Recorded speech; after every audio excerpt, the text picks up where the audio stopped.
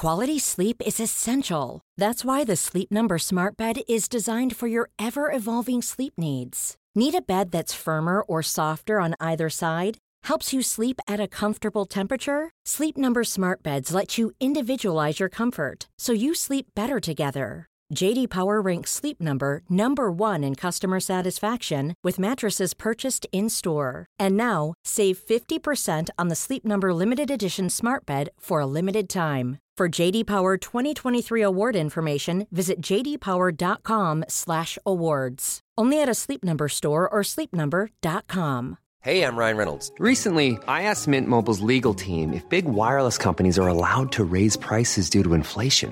They said yes. And then when I asked if raising prices technically violates those onerous two-year contracts, they said, "What the f*** are you talking about, you insane Hollywood ass?" So to recap, we're cutting the price of Mint Unlimited from $30 a month to just $15 a month. Give it a try at mintmobile.com/switch. $45 up front for 3 months plus taxes and fees. Promo rate for new customers for limited time. Unlimited more than 40 gigabytes per month. Slows full terms at mintmobile.com.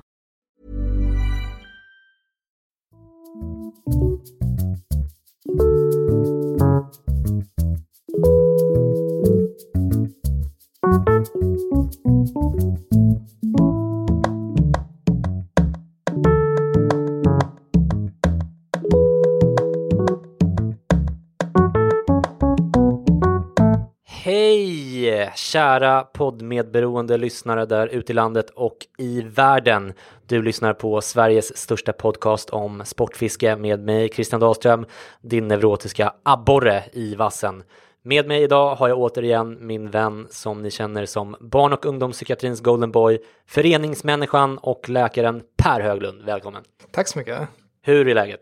Men det är bra, jag börjar nu förbereda en resa till Vitryssland nästa vecka. Jaså, är det sant? Ja. Det var sjukt, höll jag på att säga.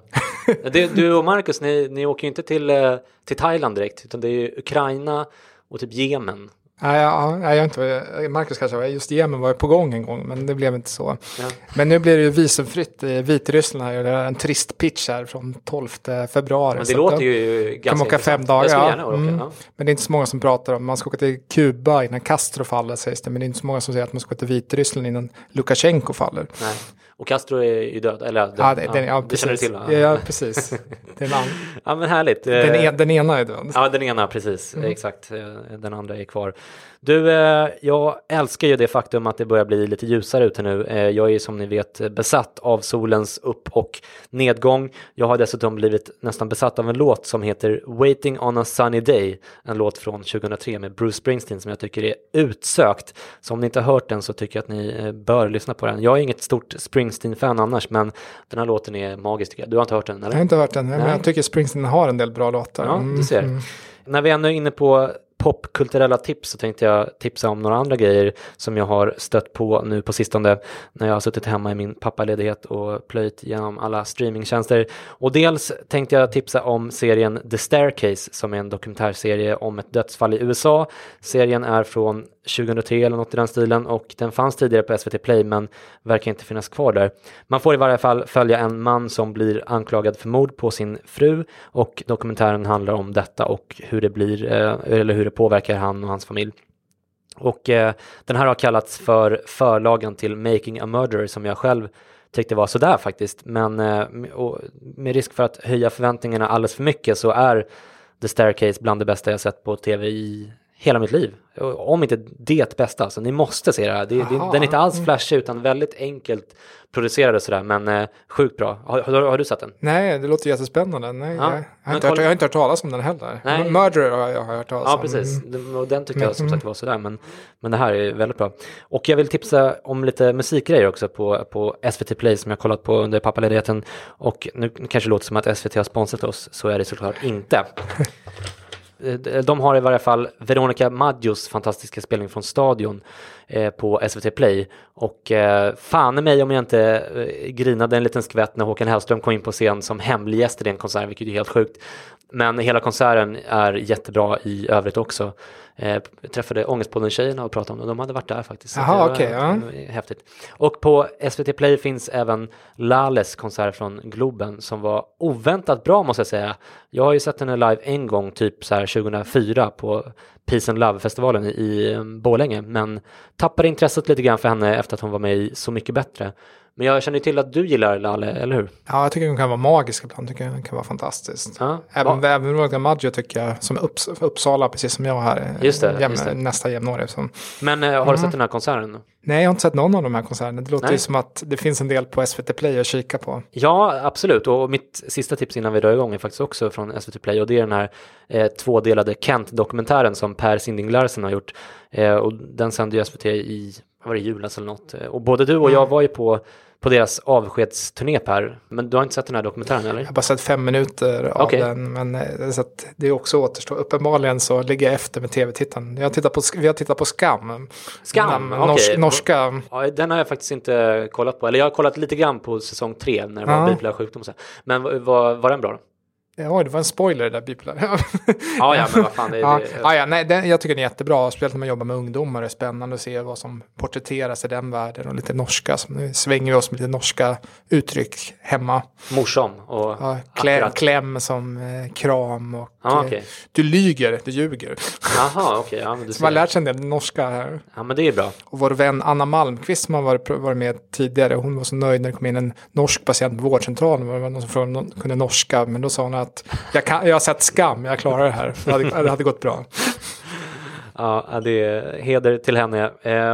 Du, jag tycker att allt det här är väldigt bra och sevärt, men skit i det nu. Det har blivit dags att kicka igång del 2 av 2 i vår specifika fobier special.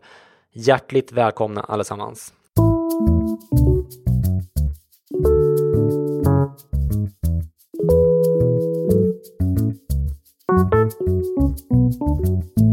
Ja, vi ska ju prata om behandlingar mot specifika fobier idag, Per. Men om vi ska säga någonting väldigt kort också om diagnostiken innan vi drar igång med behandlingarna. Vilka undersökningar gör ni inom vården för att se om någon har en specifik fobi eller inte? Ja, men generellt så är det ju så att människor med specifika fobier inte brukar söka. Om de däremot söker så brukar det vara specifikt att liksom geting- eller stickfobi. Ibland kan det liksom utkristalliseras också under ett vårdförlopp att man är väldigt rädd för att ta sprutor och ta blodprover. Och så här, då märker man det där. Men i princip kan man säga att man gör generellt med personer som kommer in inom vården att man gör en bra, bred liksom, intervju, den som kallas anamnestagande liksom, med vårdslang och ser hur det ser ut. Och sen så kan man komplettera med det är inte generellt för psykisk ohälsa utan det är generellt för allt. Det är generellt för allt egentligen, fråga utifrån. Just det. Ja, alltså bred sjukdomshistoria kan man säga. Och sen kan man komplettera med bredare frågeformulär, till exempel mini eller på ungdomssidan Kidisats eller minikid liksom sånt. Där man frågar om saker, för till exempel droganvändning och sånt där är det ganska lätt att man missar och att det finns en bra struktur att fånga upp så man inte missar någonting.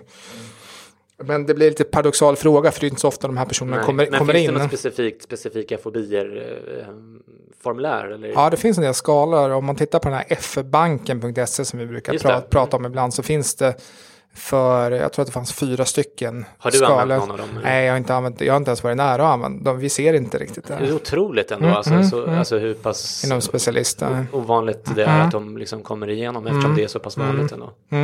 Ja, men intressant. Men nu kanske jag är ute och cyklar här, men det låter ju ändå som att det här är en diagnos som när man får chans att diagnostisera den är ganska enkel att ställa diagnos. Eller stämmer det? Ja, det är ganska enkelt.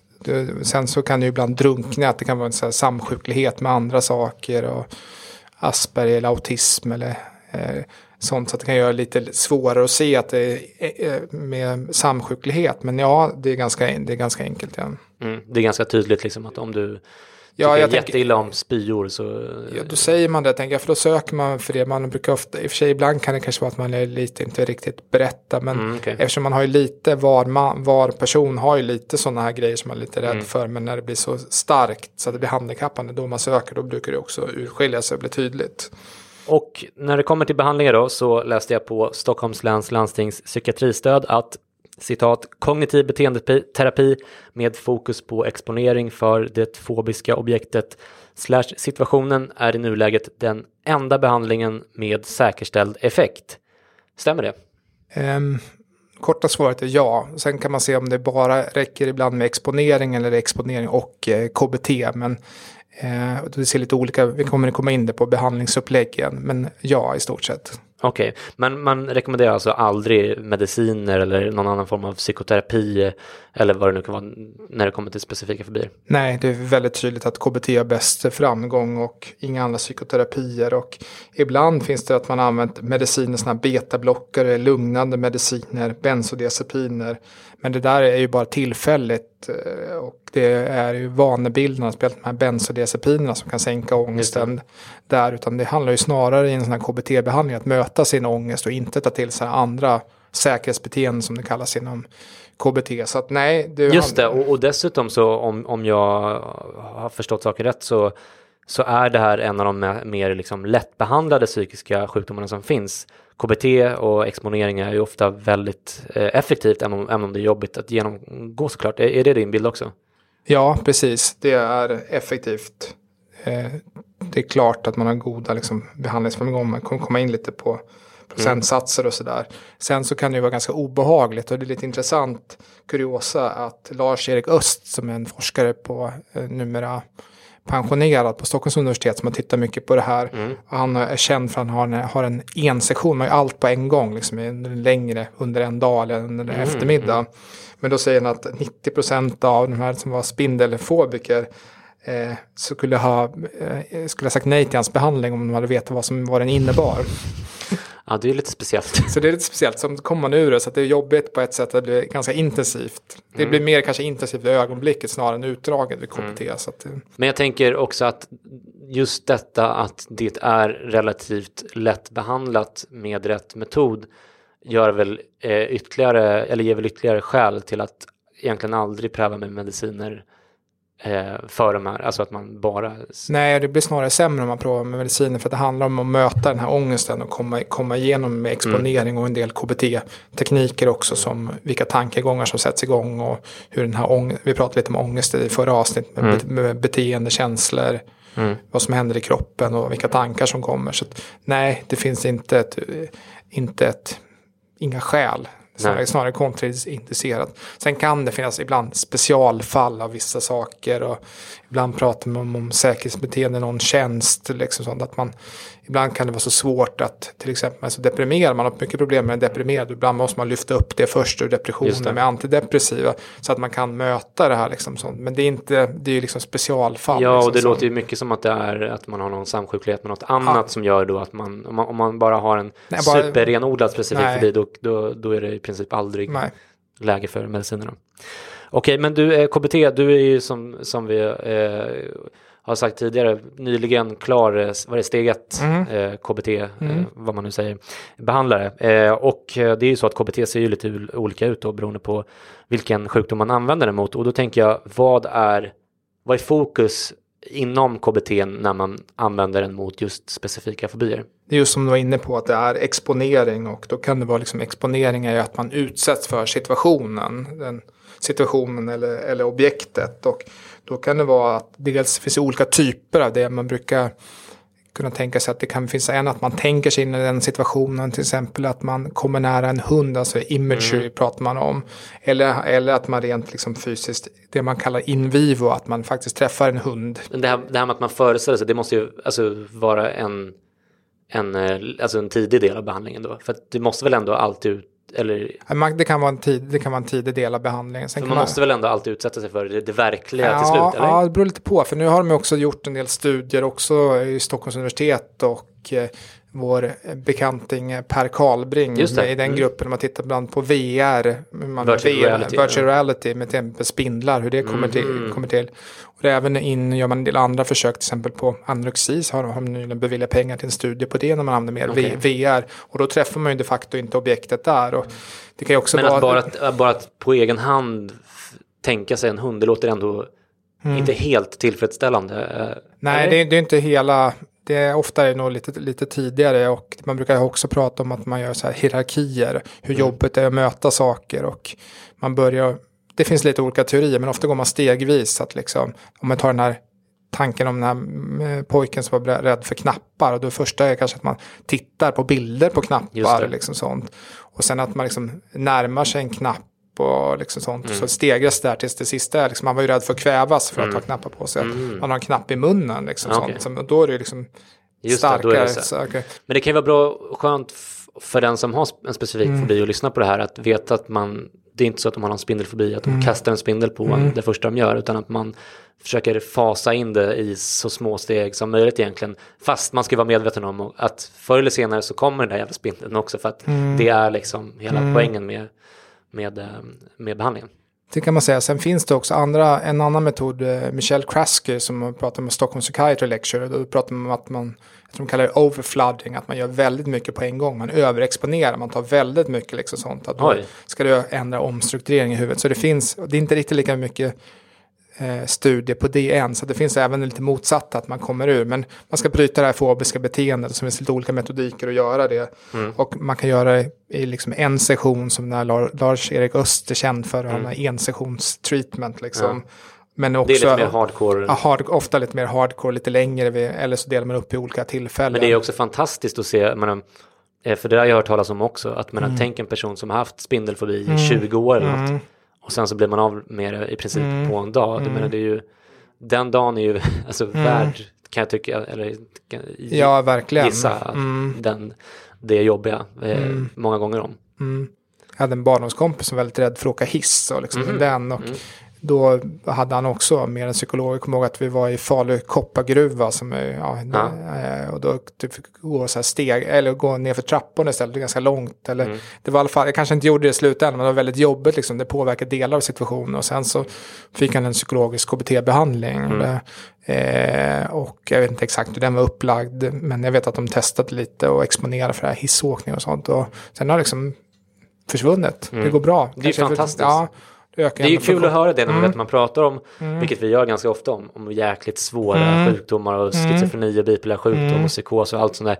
Det är sådär, även om det finns bra behandlingar där och så vidare, så är det ofta ganska komplicerat och mycket risker fram och tillbaka. Så här, och jag kan tänka mig att ni inom sjukvården ibland kan känna er lite liksom, otillräckliga och så här. Här är det ju nästan tvärtom, att ni har ett magic trick nästan som ni, om man ska överdriva lite grann, kan använda. Ja, precis. Samtidigt just att vi ska också satsa resurser när det är mest lidande. Så att det är lite kluvet det där att det finns bra behandlingsresultat.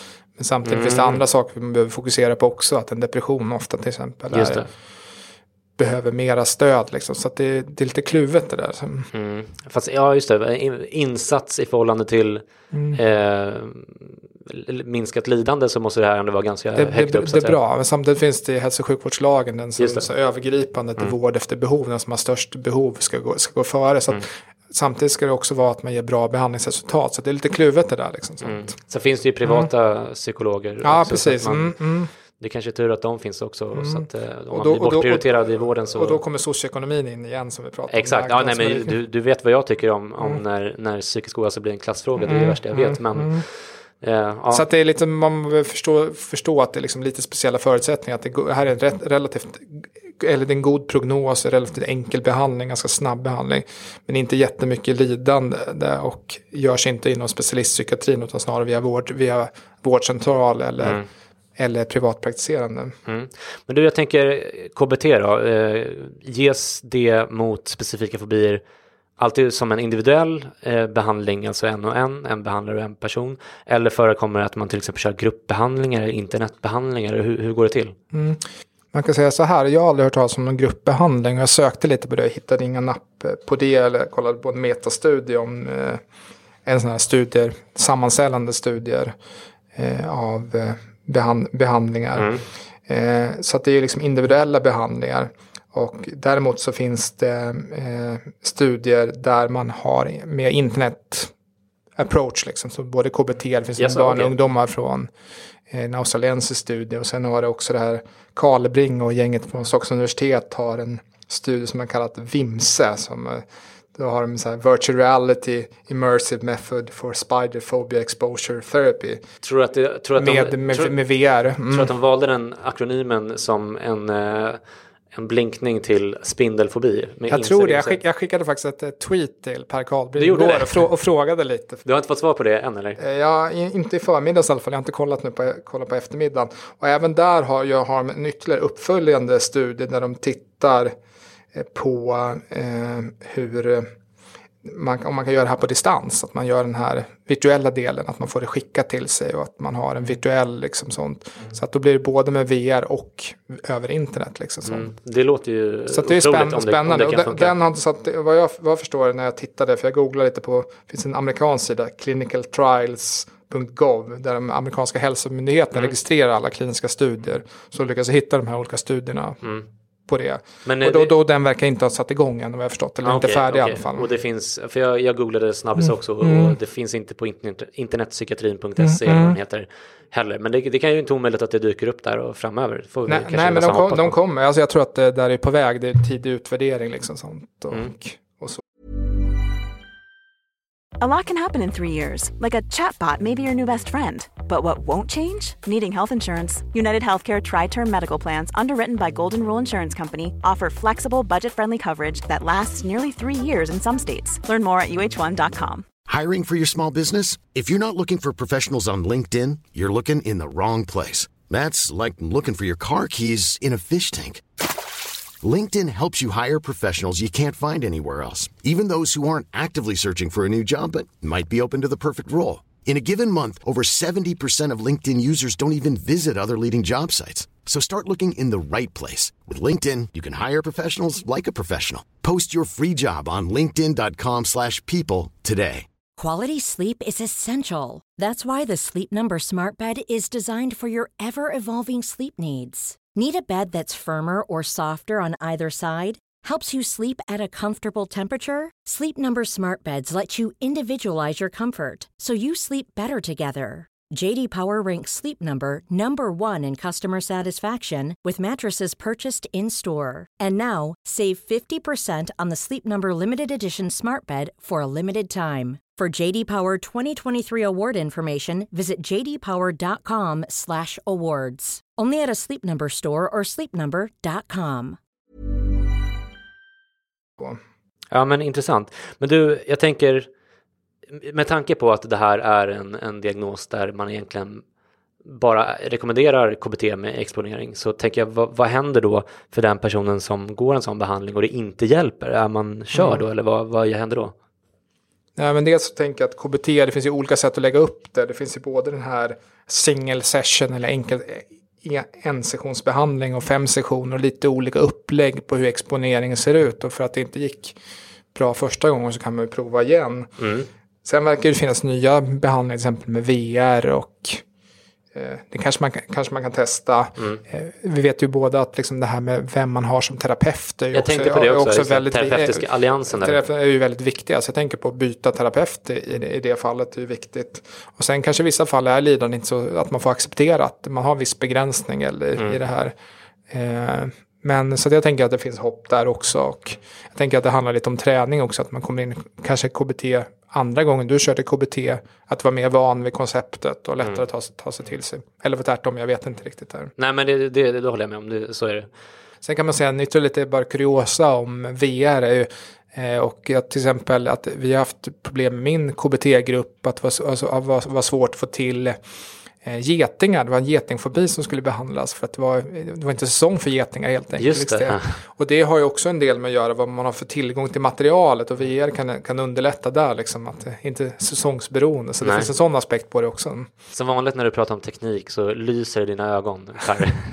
Det är härligt att se. Det är intressant. Ja, verkligen, absolut.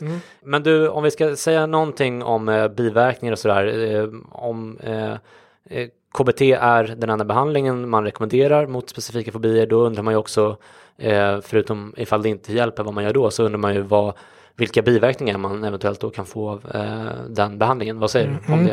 Nej, men jag tänker att det handlar om en exponering för någonting som också kan vara farligt. Liksom. Man går på broar så kan man ramla av om man inte gör det på liksom ett säkert sätt liksom, som terapeuten. Och som ett exempel så hade min gymnasiekompis Andreas, han hade rädsla för att han kunde sätta saker i halsen, och då hade han KBT terapeut som sa att de skulle äta en stor köttbit. Och då slutade det med att de fick åka in till Karolinska. På riktigt? Ja, det är sant. Otroligt. Så att den värsta biverkningen är alltså döden? Ja, men det kan hända väl olycksfall i arbete och sånt. Men det är på något sätt är ju någon typ av rimlig användning av det här. Och det här är ju lite ovanligt fall, men det finns ju sådana lite exponering. Det måste vara otroligt ovanligt. Ja. Alltså vad är oddsen för att man ska exponera sig för att äta en köttbit och att det går åt helvete på det sättet? Det måste ju vara... Ja, det är inte så uppmuntrande till lyssnarna. Vi får säga att det är väldigt ovanligt. Det är väldigt ovanligt. Ja. Men det är faktiskt, det är sant. Men det var ju jäkligt intressant. Vi sänder en tanke till Andreas, hette han så. Ja. Men du, vi kom in på det här lite grann i förbifarten tidigare. Men jag tycker att det här låter ju som att det är en diagnos som, även om den kan vara liksom väldigt handikappande, så verkar det trots allt vara en diagnos som kommer med ganska goda prognoser som vi har sagt. Och trots det så är det då väldigt många som aldrig söker hjälp för de här specifika fobierna. Och dessutom då, ifall de då söker så riskerar de att bli nekade med tanke på det du sa om hälso- och sjukvårdslagen. Att de svårast sjuka ska få behandling och sådär. Men jag tänker ändå att det måste kännas lite onödigt för dig som sjukvårdsföreträdare att här finns det en diagnos där ni faktiskt liksom behandlar med väldigt stor framgång och som inte kräver så mycket resurser i anspråk. Resurser är också ofta en sån här fråga som alltid är knapp inom sjukvården och sådär. Men känns det frustrerande eller vad tänker du kring det?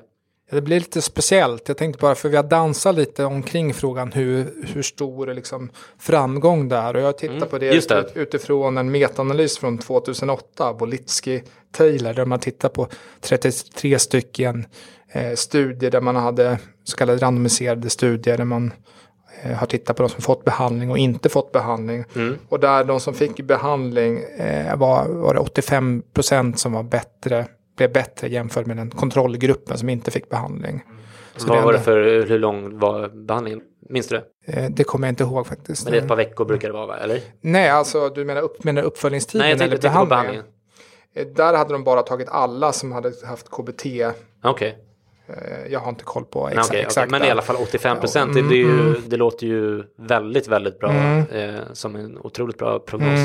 Sen får man alltid ta siffror med en nypa salt. Hur var urvalsgruppen och man får gå ner på studier och sådär. Men summa summarum, god framgång.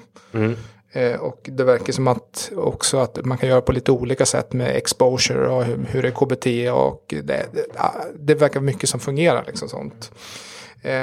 Så det är liksom det ena, att det är god behandlingsframgång. Sen är det ju den här diskussionen som vi sa tidigare med lite etiskt. Vad är de som har största behov? Samtidigt är det här kan också minska lidande med en ganska enkel engångsinsats. Så att det är också så här, vad ska ingå i sjukvården och så. Men jag såg på en sida där de hade tittat på, jag är lite osäker om det var en patientförening eller vad det var någonstans om spindelfobi. Ja. Men då så skriver de att om man har svår fobi så den påverkar din vardag ska du söka hjälp. Ta kontakt med din vårdcentral för att få hjälp med dina problem. Där får du en remiss till en psykoterapeut. Det finns även många privata psykoterapeuter som kan hjälpa dig med spindelfobi. Och dessa kan man googla rätt på nätet. Sen sa de också att man kan också prova själv och exponera sig själv från det som är svårt. Det kanske inte som vårdpersonal rekommenderar, men det var intressant att de skrev det. Jo, men jag tänker så här, att för när jag sökte vård för både depression och paniksyndrom och sådär, så jag fick ju som i princip alla andra väldigt svårt att få terapi, mycket lättare att få antidepressiva mediciner utskrivna. Men då hade jag ju alternativet att söka privat och nu var jag student och så är jag egentligen säker på att jag hade haft råd med det idag, men det är ju väldigt, väldigt dyrt. Och när det gäller depression och paniksyndrom, då kände jag också att så här, men det här kan ju hålla på i evigheter. Det är inte säkert att jag liksom, vilket jag, alltså om man läser studier så vet man ju att det är så med depression och paniksyndrom, att det kan ofta ta mer än en gång som det är i det här fallet. Men om jag hade haft spindelfobi och velat bli av med det och blivit nekad av den offentliga sjukvården, då känns det ändå som en ganska bra pay-off att testa i alla fall. Alltså det är kanske ett par tusen kronor max som man riskerar att bli av med och uppsidan är väldigt, väldigt stor. Så att på så sätt så kan man ju säga att den här typen av patienter är lite, har det bättre ställt också än om man jämför med till exempel depression. Om man inte får offentlig finansierad vård när man har depression, då är det då är det en kalkyl på typ ett par 100 000 kronor som man måste gå in med själv. Det är ju mycket mer. Ja, men du, vi uppmanar ju ändå alla att söka hjälp. Vart tycker du att man ska söka hjälp och hur? Nej, men så jag tycker att de skrev där bra i den här spindelfobi-sidan att via vårdcentral i första hand. Och då får man ju ta ställning om det behövs remiss till en psykoterapeut. Annars får man, jag gillar inte heller att rekommendera privata, men det är också ett alternativt. Man kan, men jag tänker att det är för att det kommer ofta, om det inte är någon samsjuklighet med andra, eller om man inte också andra sjukdomar, så är det inte specialistpsykiatrin som ägnar sig åt det här, utan det finns ju ganska mycket att göra där också, utan det finns ju principer att man ska ta hand om saker på den lägsta effektiva nivån. Och här är det i princip vårdcentralen då som är... Ja, men absolut. Om det eller kanske elevhälsan om man går i skolan. Ja, men det kan vara bra. Sen får man ta ställning till hur handikappande är och hur det ser ut och göra individuella avvägningar. Men jag tänker också att vi måste hushålla med sjukvårdsresurserna och de statliga. Samtidigt som det också, precis som du säger, att med en ganska engångsinsats brukar man kunna få bort ganska mycket lidande. Liksom. Få bort det här liksom. Så att det är lite klurigt på det sättet. Det är därför jag inte säger att alla ska söka så här nu, utan det var också liksom... Jo, sök nu allihopa. Ja, men... Det har blivit dags att sopa igen dörren till poddfabriken för den här gången. Vi tackar som vanligt ödmjukast för visat intresse och hoppas verkligen att ni tycker att vi gett en okej bild av specifika fobier och hyfsade tips om hur man kan göra för att bli av med dem. Jag vill i vanlig ordning tacka superläkaren Per för att du kom hit idag och lät oss alla ta del av din utsökta hjärna. Både jag och Per finns på Twitter om ni vill prata om specifika fobier eller sportfiske eller någonting annat. Men tills vi hörs igen, ta hand om er där ute. Puss och kram. Hej då! Hej då!